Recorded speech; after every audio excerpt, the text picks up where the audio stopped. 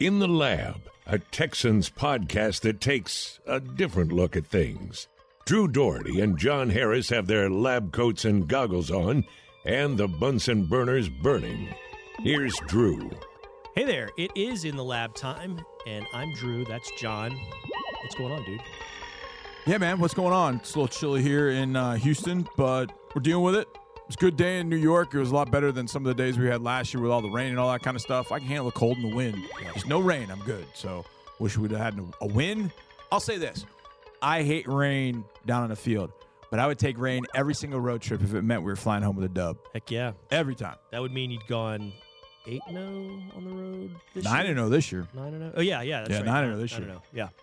Anywho, Texans fell to the G-Men. Those guys ran it 47 times against the Houston defense. But, John, the next opponent, just last night, the Washington Commanders ran the ball 49 times in their win over the Eagles. 49. 49. They only got 3.1 a carry, but who cares? If you're running the ball that much, that means you're owning the clock, and the other team is not on the field much, unless you're like Army or somebody like that. You're probably winning the game, because if you throw it 49 times, that's usually a dub. If you run it 49 times, that's usually a dub. If you throw it, it's almost guaranteed to be a loss when you throw it in the high 40s. I mean, how do you get around that? I mean, other than popping the ball loose, getting a fumble or two, or a pick on the few times a team does throw it. And Taylor Heinicke, he can throw some interceptions, but how do you keep a team from just gashing you over and over and over like that? Because the Texans have been run on with high volume and high success rate on those runs just about every single game this season.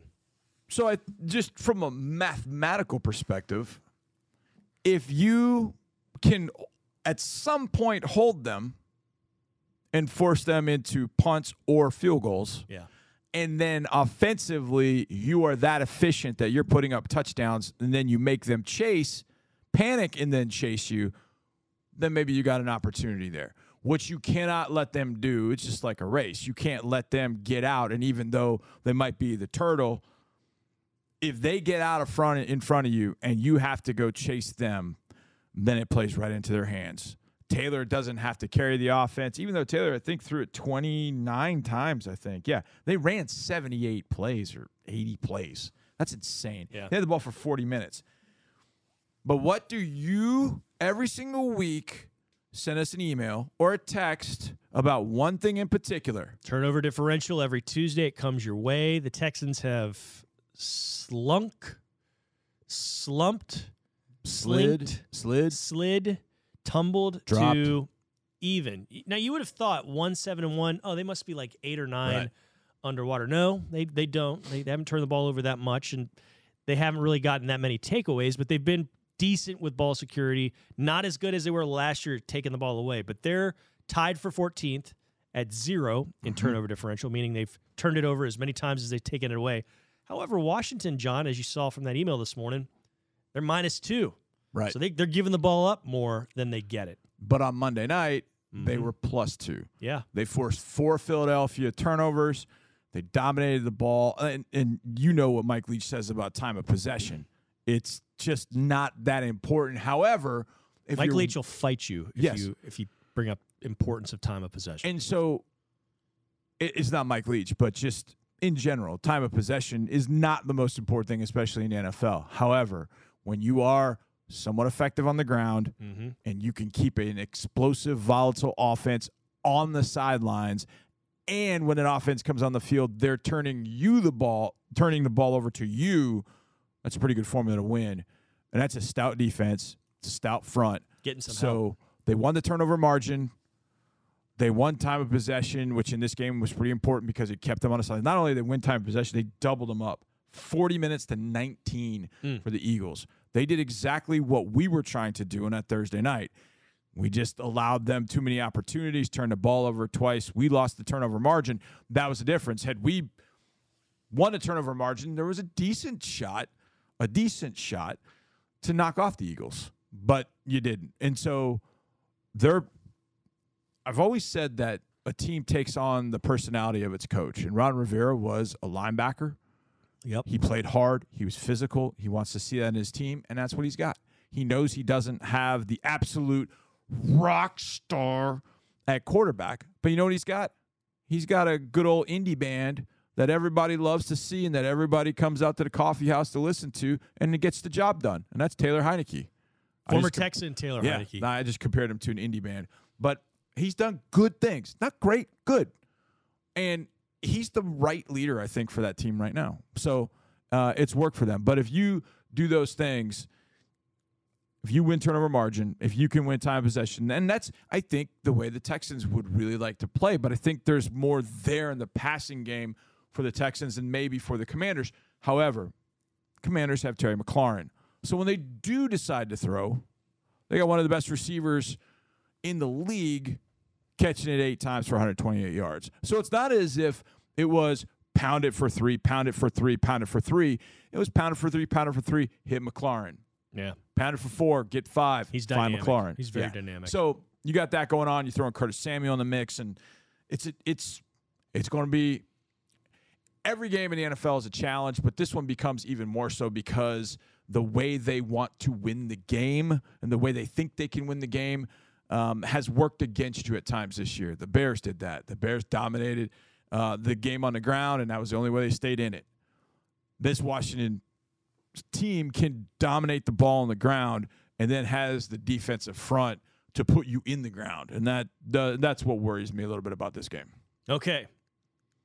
Favorite memory of the last 3 contests against Washington, because you've won all 3 of them. In 10 there, in 14 here, and in 18 there. Yep. Mine was the 101-yard INT return for a score by Justin Reed. Yeah. Tied, of course, with the Andre Johnson knockout picture where he called the touchdown. Yeah. That was in 10. Mine is in 14 because that's my first game down on the sidelines. I knew it would be. And Alfred Blue blocking a punt. How about that? Rookie Alfred Blue. Yeah, was massive because we had just scored. They had scored, I think it was Alfred Morris. I think Alfie Mo scored through a deep ball to Hop. So that made it 7. I want to say we missed the extra point. I can't remember. But it was either 7-7, 7-6. And then we came right around and blocked the punt. Took a lead and didn't give it back. That was Alfred Blue blocking that punt. And what I remember about that was my first game on the sideline. So I'm trying to figure out like where I need to be, where I need to go. And I was always with punts. I'm like, should I go down to the other end with the returner or should I stay here to make sure the punt? And I got caught in between. And so I started to walk down, and I actually heard through my headphones, I heard the double bump. You know, when you hear a block punt, you're like, it's the punter punting it and the guy blocking. Right. And so I heard that. I turned around, and I heard the crowd going nuts, and then I saw us go and pick up the football, and I thought, man, okay. And then you learn things. You're like, okay, punts, I'm staying here until the punt. And I'll do that. And it's weird because I very rarely would go behind a punt, but I did one time. That was against Tennessee when we tried to pooch it to Tennessee. Oh, yeah. And I happened to be right there seeing the ball hit Chester Rogers' foot in the rain last year. Uh-huh. And that was one of the rare times I've gone down with the returner to see that. And it just turned out I was right there, and I saw the ball hit the foot, and I was kind of giving Mark the play-by-play in his ear. Ball hit his foot. We're on it. And so, of course, he's like, the ball hit Rogers' foot. The Texans are on it. First down. So I always stay with the punter just to make sure it doesn't get blocked.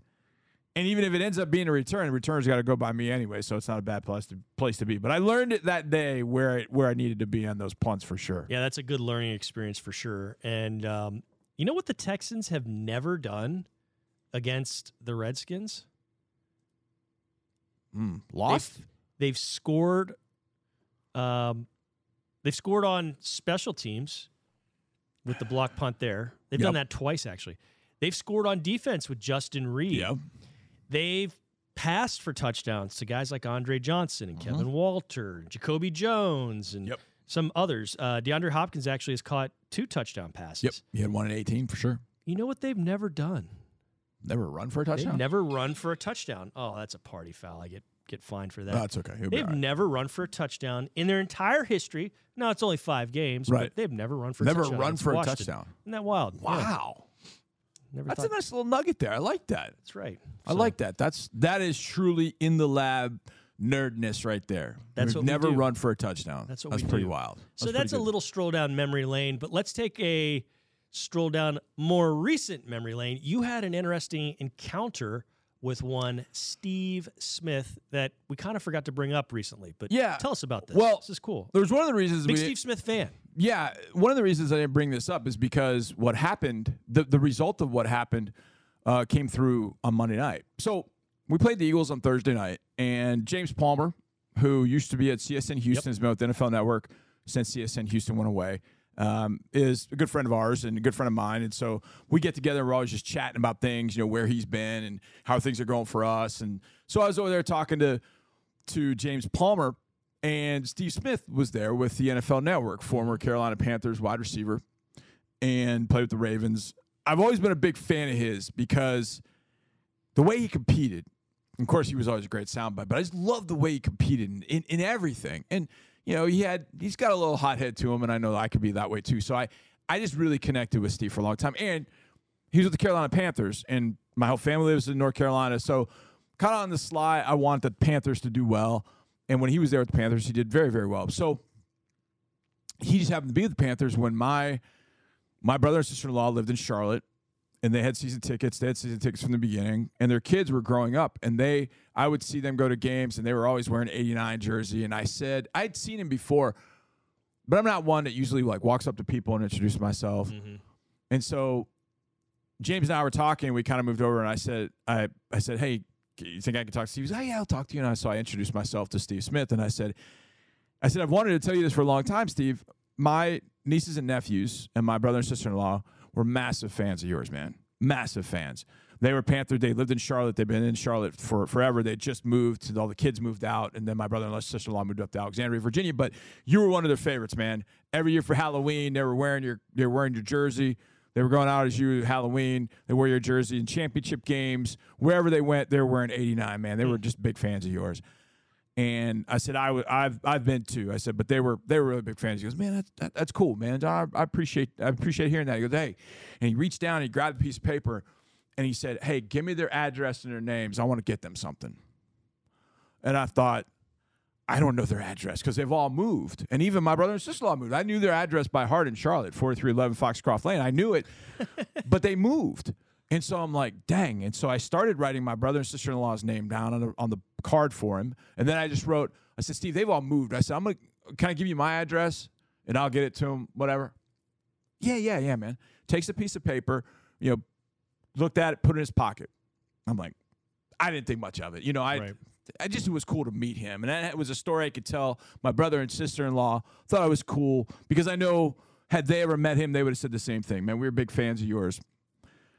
Monday night I go out, it's pouring down rain. I go out to the mailbox, and I can't see in the mail, but I can tell there's something that's kind of stuck in there. And I'm like, this is a big envelope. So I get it, and I got home with the dogs outside, and I can't really see what it is. I get inside, and the return address, it's got a little, they put the return address up in the corner. Mm-hmm. And it's Agent 89 Properties. And I'm like, that's awesome. Son of a bee.